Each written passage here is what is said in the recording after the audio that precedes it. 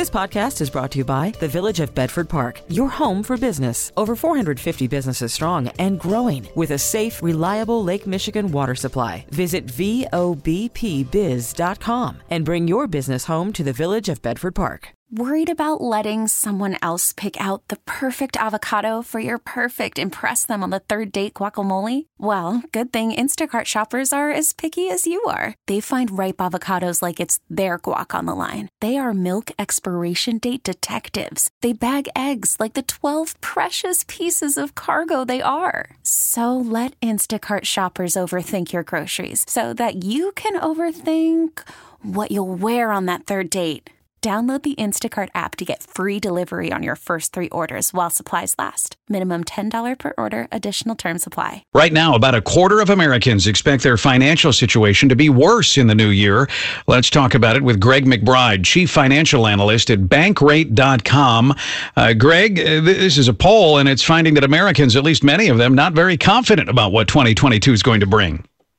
Yeah, and a big change from the beginning of the year, Cisco. Coming into the year, those that felt their financial situation would improve outnumbered those that thought their situation would get worse by more than a 3-to-1 margin. What we've seen since is a big decline in that optimism and a rise in the pessimism. Now, as you noted, 26% feeling that their situation will get worse, only 33% feeling it's going to get better. And the number one runaway reason that they point to, inflation. And when it comes to, maybe we can't figure this out specifically, but I'm wondering when it comes to behavior, if people are not feeling optimistic about their financial future, it would seem to move them more into a save mode as opposed to a spend mode, which has an impact on the economy. It could. Now, you're right. I think it's appropriate to throw up that caveat when you look at things like consumer confidence measures, for example. Right now, consumer confidence is at the lowest, near the lowest level in 10 years.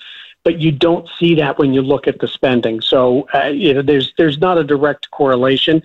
The one thing that does, I think, give us a little bit of hope in terms of from a personal finance perspective, the primary goals that people cite for the money, for their money situation next year, paying down debt, saving for emergencies, budgeting, saving more for retirement, all very appropriate goals, the type of things that will improve your financial situation regardless of the inflation or other economic backdrop. That's really the tightrope that gets walked, right? Because as you mentioned, saving, investing, those are very good things. They help people out tremendously. And yet if too much of that is going on, then you don't have the spending that the economy needs. Very true. The paradox of thrift, as it's known, but never bet against the American consumer. We've got a long-held tradition of being able to spend some more. And so that's what's going to continue to power the economic recovery. Yes, you will see some people that because of tight budgets and those higher costs, that is going to put a dent in spending. But with more people working and people making more money, what we're seeing is that in aggregate, it's being made up for in other areas. I'm wondering if there are ways that people can still continue to spend or live lives as they are in a way that's maybe a little more fiscally responsible or advantageous. You get people with, for example, you got credit card rewards. People have this cash back, and off of that just sits there and just sits there and just sits there. You're wondering if that might be a way to just remind people, hey, there are ways you can take advantage of this stuff. Well, and particularly with inflation, right? The problem a lot of households are facing is that they have the same income coming in as they did a month ago, only their costs are higher. How do you stretch that income across a higher expense base? And you have to do that month after month after month. And using things like cashback credit card rewards or that stash of gift cards that you've had sitting around, that can defray the out-of-pocket expense. Maybe that's the bridge that gets you to cover those higher expenses without having to turn to debt or run down the savings. Thanks so much, Greg McBride, Chief Financial Analyst at Bankrate.com. A winter surge of COVID could mean more challenging days ahead for the restaurant industry. We're also getting word Mayor Lightfoot is expected to implement a vaccine mandate for Chicago bars and restaurants. We welcome Doug Roth, founder and president of Playground Hospitality. Doug, already challenges for the restaurant and bar industry. The mayor's trying to prevent more COVID spread, and yet this is going to be another challenge for restaurants and bars. Just kind of talk about how they're navigating this. Well, good afternoon, Cisco. Well, once again, it's navigating through turbulent waters. I think really what's going to happen is that restaurants are going to be putting on more labor, even though there is not a lot of labor to put on, in order to really sort of, at this juncture, monitor or police the situation by having people come in with their vaccination cards and proving the fact one way or another that in fact that they've been vaccinated. So it will be more labor. It will be more difficult, as New York has found out. And speaking to people in New York, they said, listen, this is a rough go when we have to police the situation. And they're going to have to, I mean, again, it seems like that's what the mayor is going to announce. They are going to have to do this. They're going to have to add staff. Is there a fear that some people who are not vaxxed or, even just don't carry that card with them, that those people just won't go to bars and restaurants? Well, I think there's always a workaround for a lot of people, and I think they'll still try to go. But I think most people that are going to the restaurants have had some form of vaccination. The problem is the cat's sort of out of the bag already. I mean, you have workers or team members at this point that maybe have or have not been vaccinated, get it once a week as far as testing.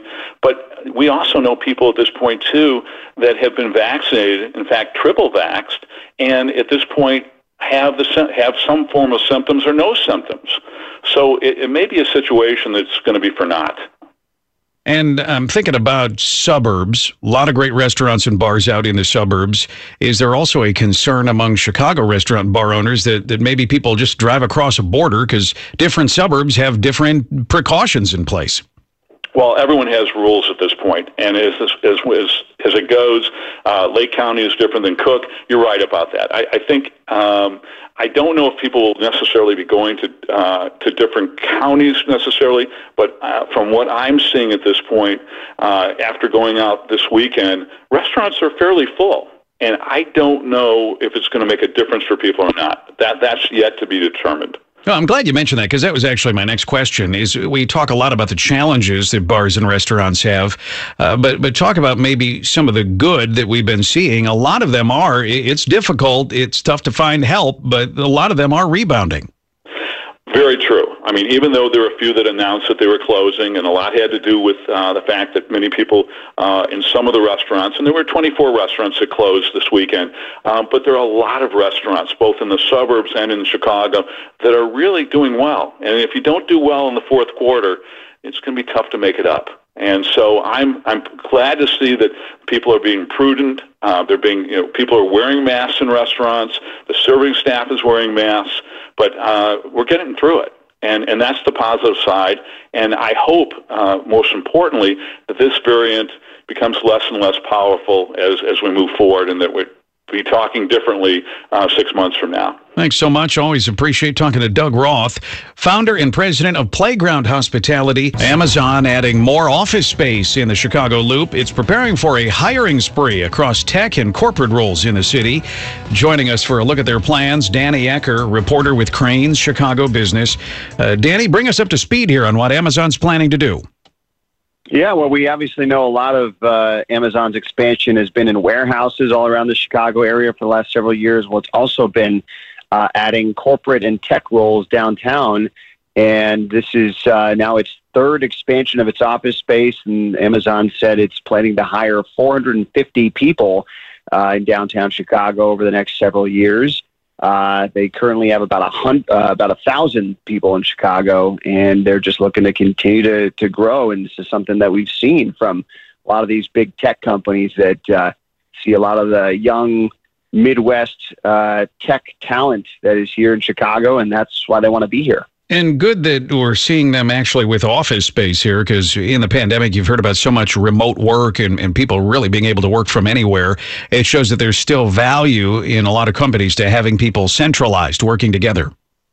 Yeah, that's really just as significant here when you think about the downtown office market and how much COVID has really eroded demand for downtown offices because of the rise of remote work. And when you have a company like this making a big statement saying, hey, not only are we planning to hire a lot of people, but we really need space for them to collaborate together, that's a good piece of good news for landlords, certainly. And, we're seeing different kinds of companies and different teams within those companies take all kinds of different approaches to kind of what the return to office really looks like. Is this, Chicago obviously wanted an Amazon headquarters and didn't get it, but are little boosts like this at least a sign Amazon still sees the value of Chicago even if we didn't get the headquarters?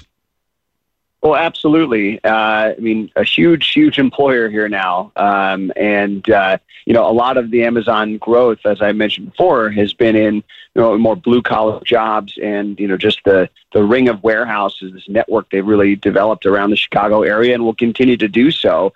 And they've done that in other markets too. But certainly, while there was all that, hustle and bustle trying to get, Amazon's HQ2 here a few years ago, Amazon was growing so quickly in big markets like this and really strategically located markets like Chicago. So there's a lot of jobs to be had with this company in the years ahead. And showing Chicago is still a place where if you want good tech talent, you can still find it here. Yeah, and that's what we've seen really from several different companies. Milwaukee Tool just signed a big lease of the old post office, and Deere just signed a lease in Fulton Market. They want the access to tech-savvy talent, and maybe there are some trade-offs you make when you are making a commitment to Chicago, but certainly the talent is what keeps companies coming here. Thanks so much. Always good insight from Danny Ecker, reporter at Crain's Chicago Business. Discussing the news affecting your money. The WBBM Noon Business Hour continues. Stocks are on the rise. The Dow up 530, NASDAQ up 285, and the S&P is up 70. Let's find out what's going on. Paul Nolte is here, portfolio manager at Kingsview Asset Management here in Chicago. Paul, the big down day yesterday. Now we're making back most of these losses. Quite a wild ride here. Oh, it has been. I think you can probably look at it like your typical Christmas party, typical ugly sweater Christmas party. Last couple of days pretty ugly, but now the eggnog has kicked in and things are looking a little bit better. And it's not really the economic data that has changed or the virus data that has changed. I think you're just seeing some people coming in and buying a 3-day sell-off. And the volume has been pretty light. We're now at that point where a lot of the traders have kind of packed up for the Christmas holiday for sure. And we would also expect next week to be very light between the two holidays. So you tend to get bigger movements on low volumes here. And you don't necessarily want to be a trader. You want to be an investor. And yet, are there opportunities on these time periods where there's these big ups and downs? Oh, I think so. Certainly, I think technology is an area that's probably had a pretty good run. And when you look at the flip side of that, you look at some of the value stocks, so some of the financials, healthcare, industrials, and so on. Those have been pretty neglected here as we kind of go, are we opening, closing the economy and what's happening with the virus? That has had an impact on those stocks on a daily basis, depending upon the news flow. But I think that provides some very good value for a long-term investor. As far as the volatility goes, it seems like that's going to continue for a while. So what should investors do to try to make money during those volatile times? Well, I think you do not want to get scared out of the market entirely. When you get those types of down days, your knee-jerk reaction is just sell. I don't want to be part of this at all. But then the next decision when to get back in is that much tougher. I think it probably makes some sense to trim some of the holdings, especially those that have run a lot this year, and maybe take a look at the portfolio for a couple losers, may have a few of those, and look to sell some of those and redeploy those assets maybe in a safer part of the market. So a rebalance of the portfolio on a regular basis, and certainly quarter end, year end is not a bad time to be doing that.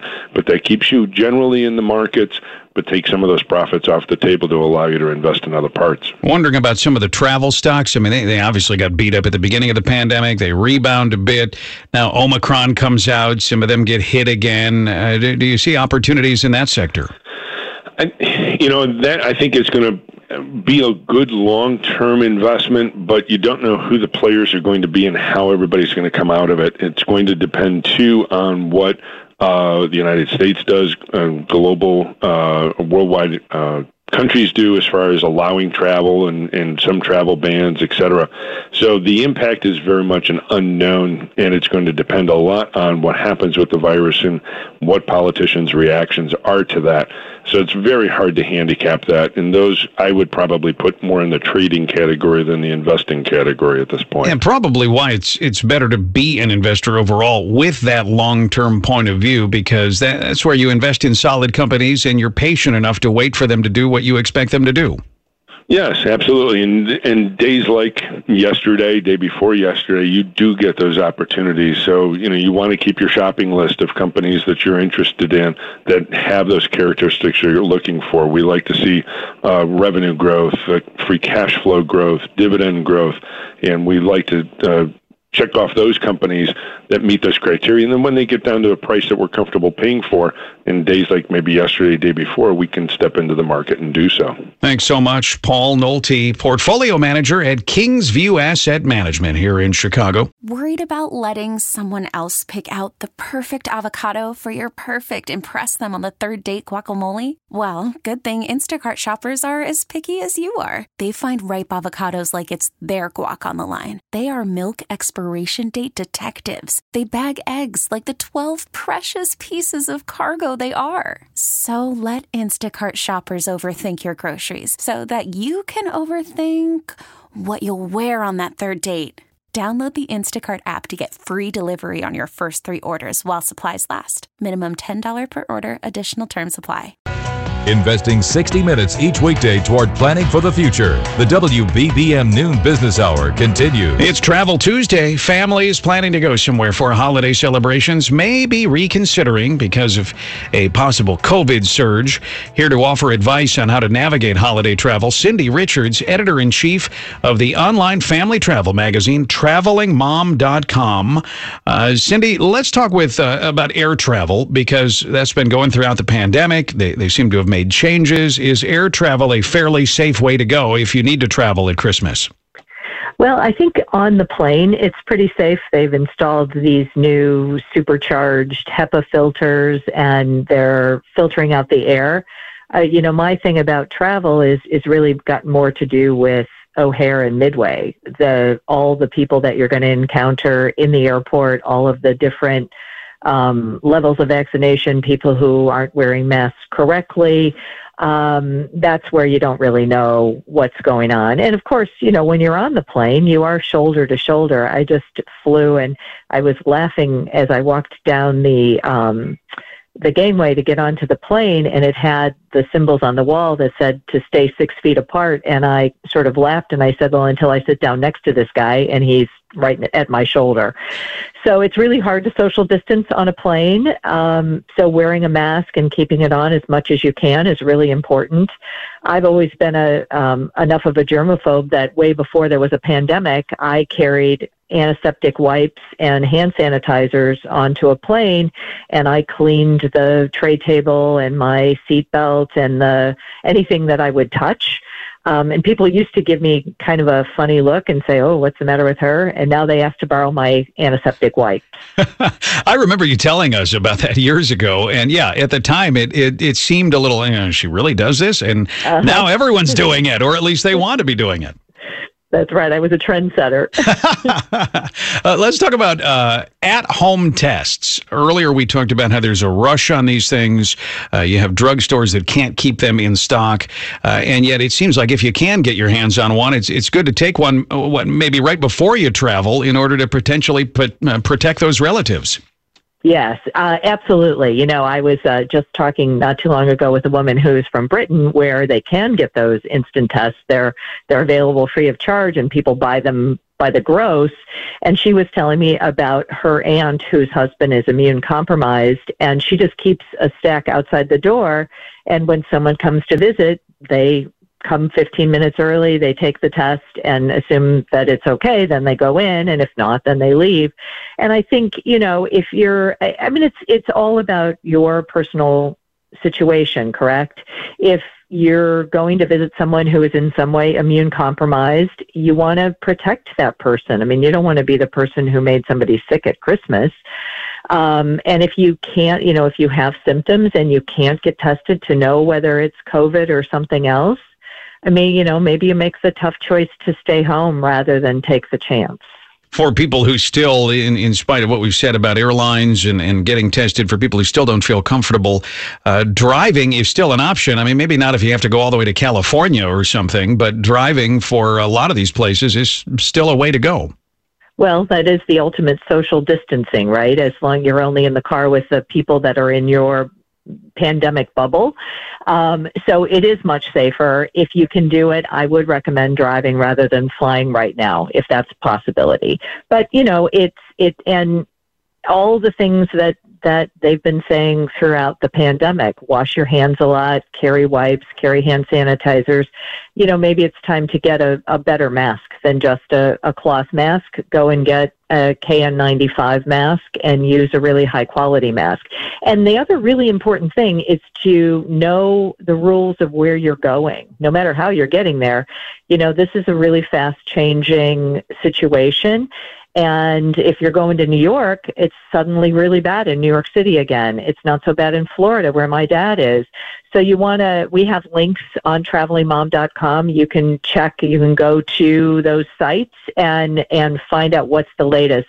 And it is fast changing. So just because it's okay today doesn't mean that on a Thursday or Friday when you're ready to go, they won't have changed the rules. Thanks so much. Cindy Richards, editor-in-chief of travelingmom.com. Because money matters. This is the WBBM Noon Business Hour. The recent decline in stocks is starting to weigh on investor morale, but the sell-off will have to get much more severe before contrarians get back in, especially after today's bounce back. Joining us with details, Mark Hulbert, investment columnist for the Wall Street Journal, Barron's, and MarketWatch.com. Mark, help us to understand from the contrarian standpoint, people who are traders would say on a day like yesterday, you jump in, and then on a day like today, you jump out. Is it as simple as that, or is that just too risky? Well, it would be as simple as that, except it's extremely difficult to do because the thing we want to do emotionally is get out on a day like yesterday and get in today's. That means we're buying high and selling low, which is a recipe for losing a lot of money. I think what happens is we need a lot of pessimism, as you said in the intro, before contrarians really believe that it's worth buying. And what we've seen over the last year or so is that these explosive rallies like we're seeing today come in too early. They don't really start at those points of maximum despair. And what that means from a sentiment point of view is the rallies are built on relatively flimsy foundation. I wrote a column right after Thanksgiving when we had another one of these very explosive rallies saying it's a flimsy foundation. And sure enough, the market came back down. And then earlier this week, people started despairing. And now we see another explosive rally. I don't think we're going to get a really more sustainable rally that lasts more than a couple of weeks until we see a lot more despair. We just haven't seen it yet. And so, is there a certain percentage that you're looking for in order to tell you it's time to get in, or are there other metrics that you're looking at? Well, yeah, I do. I think that's a very good question because I think to be a contrarian that has any discipline to it, the approach, you have to have an objective measure of sentiment. And there are many measures of sentiment out there that are objective. And so I'd say just pick one of them and follow it. No one is perfect. Now, obviously, I'm biased. I have my own metric, which tracks the performance and the exposure levels of stock market timing newsletters, and I think it has value, but there are many others out there. And so the key is to actually look at these objective measures as opposed to just relying on our subjective feeling. Because yesterday it surely felt like there was a heck of a lot of despair out there, and until you actually see a measurement of that despair and use it to compare to what it felt like, let's say, a month ago or 3 months ago or whatever, you don't really know whether you have the requisite levels of pessimism. And it's on that basis that I concluded yesterday in a column that we just haven't seen quite enough people throwing in the towel to be forming that really strong foundation for a rally that lasts more than a week or two. Always good insight from Mark Hulbert, investment columnist for the Wall Street Journal, Barron's, and MarketWatch.com. We get it. Attention spans just aren't what they used to be. Heads in social media and eyes on Netflix. But what do people do with their ears? Well, for one, they're listening to audio. Americans spend 4.4 hours with audio every day. Oh, and you want the proof? Well, you just sat through this ad that's now approaching 30 seconds. What could you say to a potential customer in 30 seconds? Let Odyssey put together a media plan tailor-made for your unique marketing needs. Advertise with Odyssey. Visit ads.odyssey.com.